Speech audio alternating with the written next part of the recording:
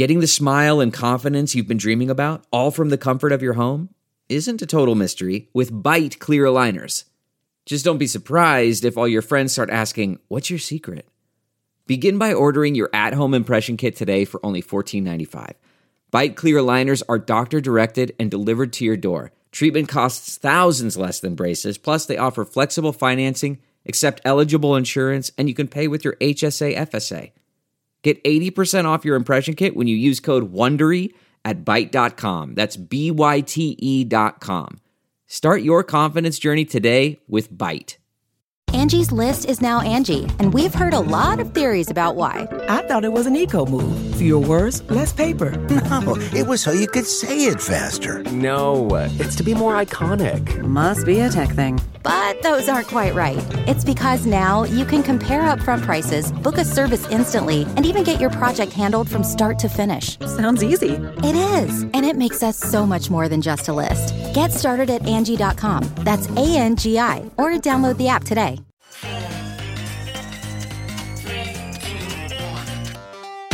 Welcome back to The Breakdown with me, NLW.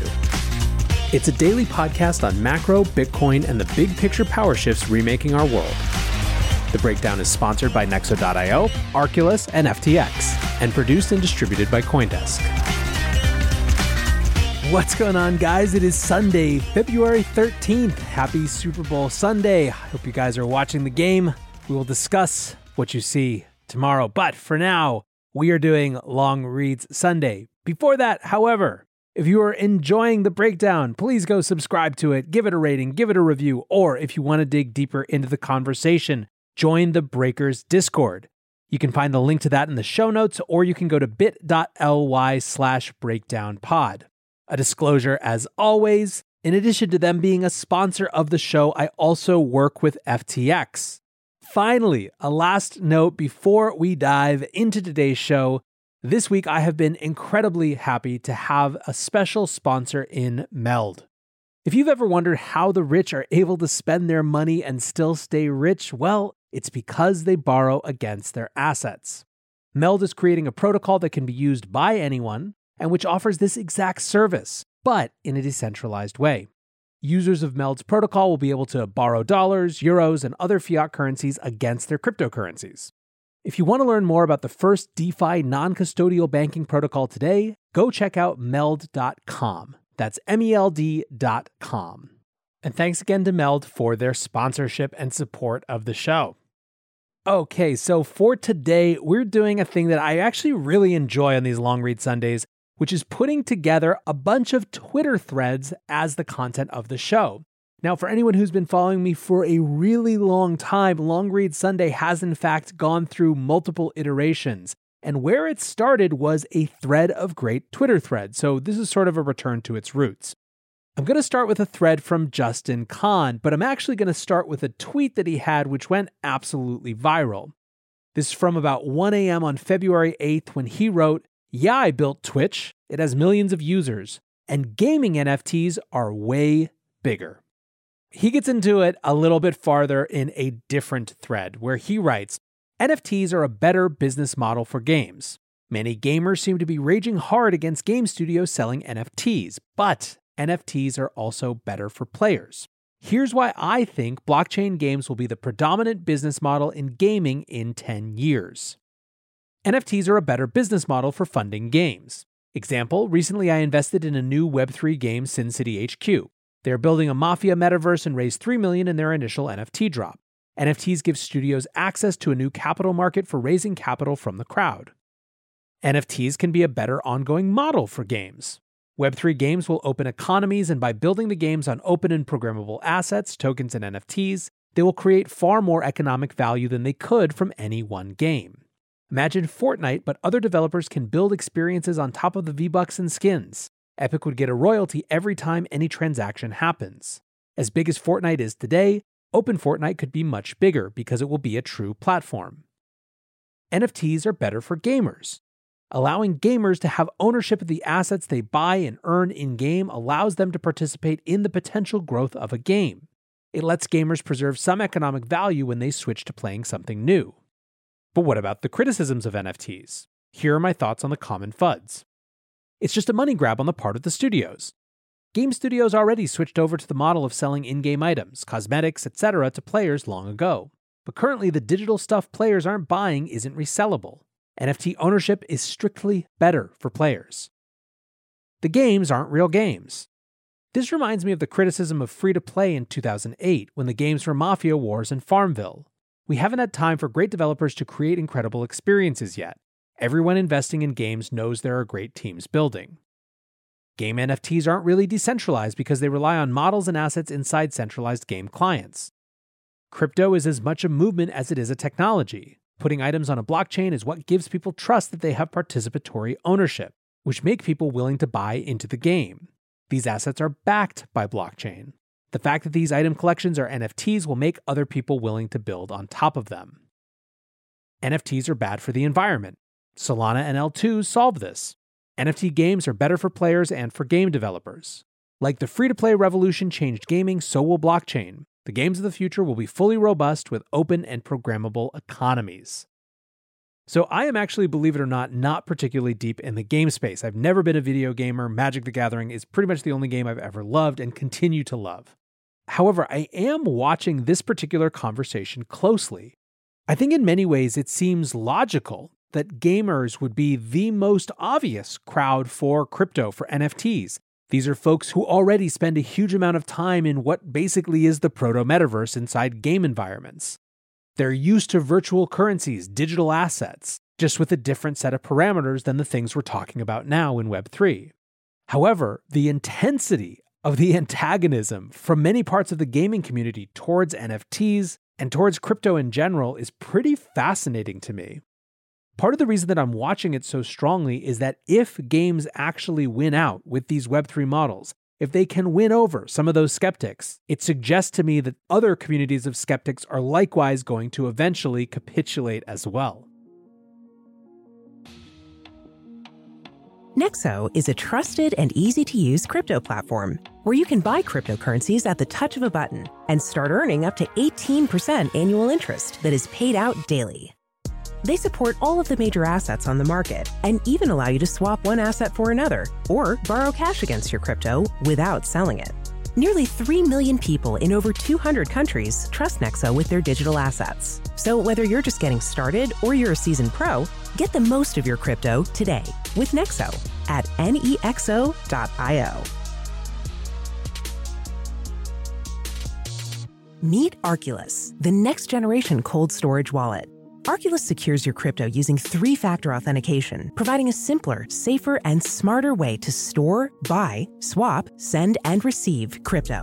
Arculus is offline cold storage. Your private keys are encrypted on the Arculus keycard and are never online. Stay safe from hackers with no cords, no charging, no Bluetooth. Just crypto security made simple.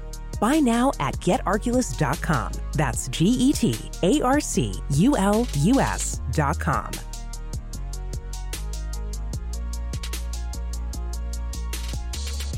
The Breakdown is sponsored by FTX US. FTX US is the safe, regulated way to buy and sell Bitcoin and other digital assets, with up to 85% lower fees than competitors. There are no fixed minimum fees, no ACH transaction fees, and no withdrawal fees. One of the largest exchanges in the US, FTX US is also the only leading exchange that supports both Ethereum and Solana NFTs. When you trade NFTs on FTX, you pay no gas fees. Download the FTX app today and use referral code BREAKDOWN to support the show. All right, next, we're going to stay a little bit on the NFT train and move over to a thread from RAC. RAC is a recording artist who has been on this show before. He's a super smart guy. He's been involved with Web3 for a really long time. Dating myself quite a bit here, but I saw him numerous times at places like South by Southwest and in San Francisco back in the day, which was 2011, 2012, 2013. In any case, he wrote this great thread that also went viral called, "Okay, so you hate NFTs." And I thought it was worth sharing here. Okay, so you hate NFTs. Cool, let's talk about it. I'm not going to convince you, but at least I can offer the perspective of an artist who has been involved in the space since 2017 before any of you heard about it. First off, ecological concerns. This is basically solved pending imminent implementation. A lot of people seem to miss that the entire point of NFTs is to make content free while making ownership scarce. Nobody is forcing you to pay for an NFT. You can still enjoy it for free alongside everybody else. You like my music? You can have it for free. Scarce ownership empowers artists to make way more income without stupid ad-based models. It eliminates the exploitative models of Spotify, Apple, Amazon, etc.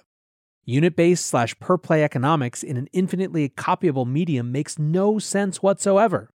This is a drastic economic shift, and it flips the entire model that we've grown accustomed to, a model that has held back several generations of artists predating the internet. This is a profound change. I think of NFTs as a pseudo-file format. It's completely open to anybody. Because of this, there is a very wide spectrum of projects that have surfaced. Some great, some not so great. That's how the internet works. It's up to the individual to filter through these. Claiming all NFTs are a scam is about as tone-deaf and uninformed as it gets. It's pure ignorance. It's like saying all cheese is bad or that all music sucks.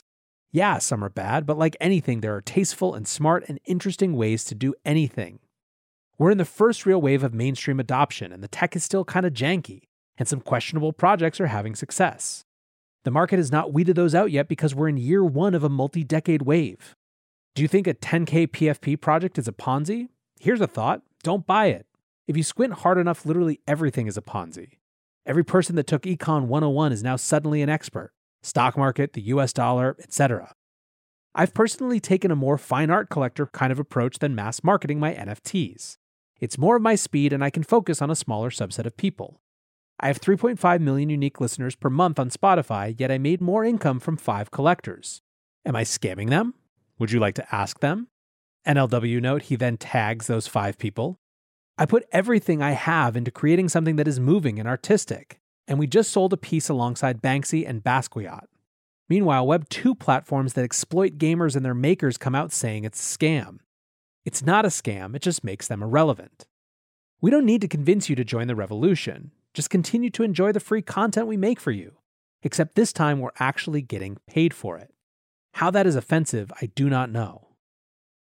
You guys, if you've been listening to me for a while, you'll know that this in particular, this power balance is what got me interested in paying attention to NFTs in the first place. Music is an area where we literally have artists like Andre, who performs under the name RAC, telling us, explaining to us how these platforms are disrupting power in their industry. I love his point that you don't have to care. But if you're going to pay attention at all, at least listen to what folks like him, who are on the other side of that power shift, are saying. All right, one more that I think hits on what has been a theme and through line throughout the week, which is just what the hell we're supposed to feel about markets right now. Are things going to be bearish this year because of the shift in monetary policy? Are they going to be bullish because people still keep coming into this industry and getting excited about what's being built here? Chris Bernisky tweets, "The 2020s may be the decade where value goes bust, growth turns into value, and crypto reigns supreme. That doesn't mean 22 won't be rocky, but in rockiness there's tremendous opportunity. Some thoughts on how to navigate. While you could fully allocate your crypto portfolio at current levels, wake up in 5 years and be reasonably happy, in the meantime, you may have to endure a 50% drop, leading to Bitcoin at 22K, ETH at 1550. Nonetheless, buying now is better than never buying." The rally's on, Chris. It could be, and I could be wrong, but 22 feels like too much of a powder keg for me to be comfortable saying the bottom's in for crypto. Rate increases, balance sheet easing, a recession in the United States, ? Inflation crushing consumer sentiment, war. Combine the powder keg of 22 with the cheap money casino excesses of 20 and 21, and it feels like this is the year that we pay our dues. In my crypto experience, dues are never fully paid in one sell-off. Dues are paid crushingly in waves of sell-offs until the soul of the bull is nearly broken. Furthermore, the private markets of crypto are more developed than the public markets, and so we have less scaled capital sopping up the asks of bloated private sellers. Everybody wants another crypto bull, but no one can answer where the tens of billions in public market buyers will come from to offset the structural selling of tens of billions of private allocations. Greed and fear always take things to the extreme. So while there is a mean that we oscillate around, we always overshoot that mean to the downside in bear markets, and overshoot it to the upside in bulls. Spastic monkeys. Will rallies happen throughout, Of course, this is crypto. In 2018 slide, after we first hit 6K, we bounced 100% up, then fell. Bounced 50%, then fell. Bounced 50% again, then fell. Bounced 25% before falling, from 6K to 3K. Currently, Bitcoin is 33% off its lows. So while innovation is on sale, that doesn't mean it can't go lower. Briefly, on equities. ARK Invest's Big Ideas 22 is phenomenal, and I recommend watching, as it will give innovation enthusiasts hope. This decade will change everything, and you want to be allocated on the right side of change. Although ARK's strategy is not currently in favor, when things aren't in favor is typically the best range to accumulate them. One major thing Cathie Wood has taught me is that while people retreat to value when they're scared, in the climate of extreme change, such a strategy will eventually not work, as many value stocks experience a slow death due to their disruption by growth names. As multiples compress on growth names, which they have been, we may see a world where growth names become the true value stocks if you have a long-term view. Bringing me to Bitcoin. Bitcoin is the only thing that could buck the chaos if the world goes to hell. But the market decides 2022 is the year it'll stop treating Bitcoin as a growth asset and instead as a disaster hedge. For this to be the case, we'd have to see Bitcoin dominance moon. People are understanding that Bitcoin's major proposition is its conservatism, that it will not change in a world that's changing at an accelerating rate. Conservatism is materially different from any other crypto asset's value add. And so what to do? I never exit the market fully. Stay focused on growth. With dry powder, be patient, don't spend it all at once. Buy on the bloodiest of days. Filled orders 2 weeks ago, great. Make sure you have more to do the same if synthetic blood runs in the streets again. So there's obviously a lot here, but I think the thing that I want to hone in on is this sense that Bitcoin will at some point differentiate and be seen in a fundamentally different light than other assets. No matter how exciting some of these new opportunities and protocols are, and no matter how much I think that something like NFTs could bring a new wave of people to the digital asset space, Bitcoin is undeniably maturing into what it's supposed to be. It is getting more and more Lindy and bringing more and more people along with it as that happens. It's easy to see short-term correlations with Bitcoin and equities. It's easy to understand why those correlations exist as the holder base gets overlapping with equities holders and institutions who have mandates to make decisions based on things like what Jerome Powell says. It's harder to recognize that that is completely not mutually exclusive from its long-term trajectory as this fundamentally safe and sound money for what is going to be a wild couple of decades at the very least. Anyways, there's a lot of food for thought contained herein, but I thought it would be fun to do this. I hope you enjoyed it. I want to say thank you again to my sponsors, Nexo.io, Arculus, FTX, and Meld.com. And thanks to you guys for listening. Until tomorrow, be safe and take care of each other. Peace.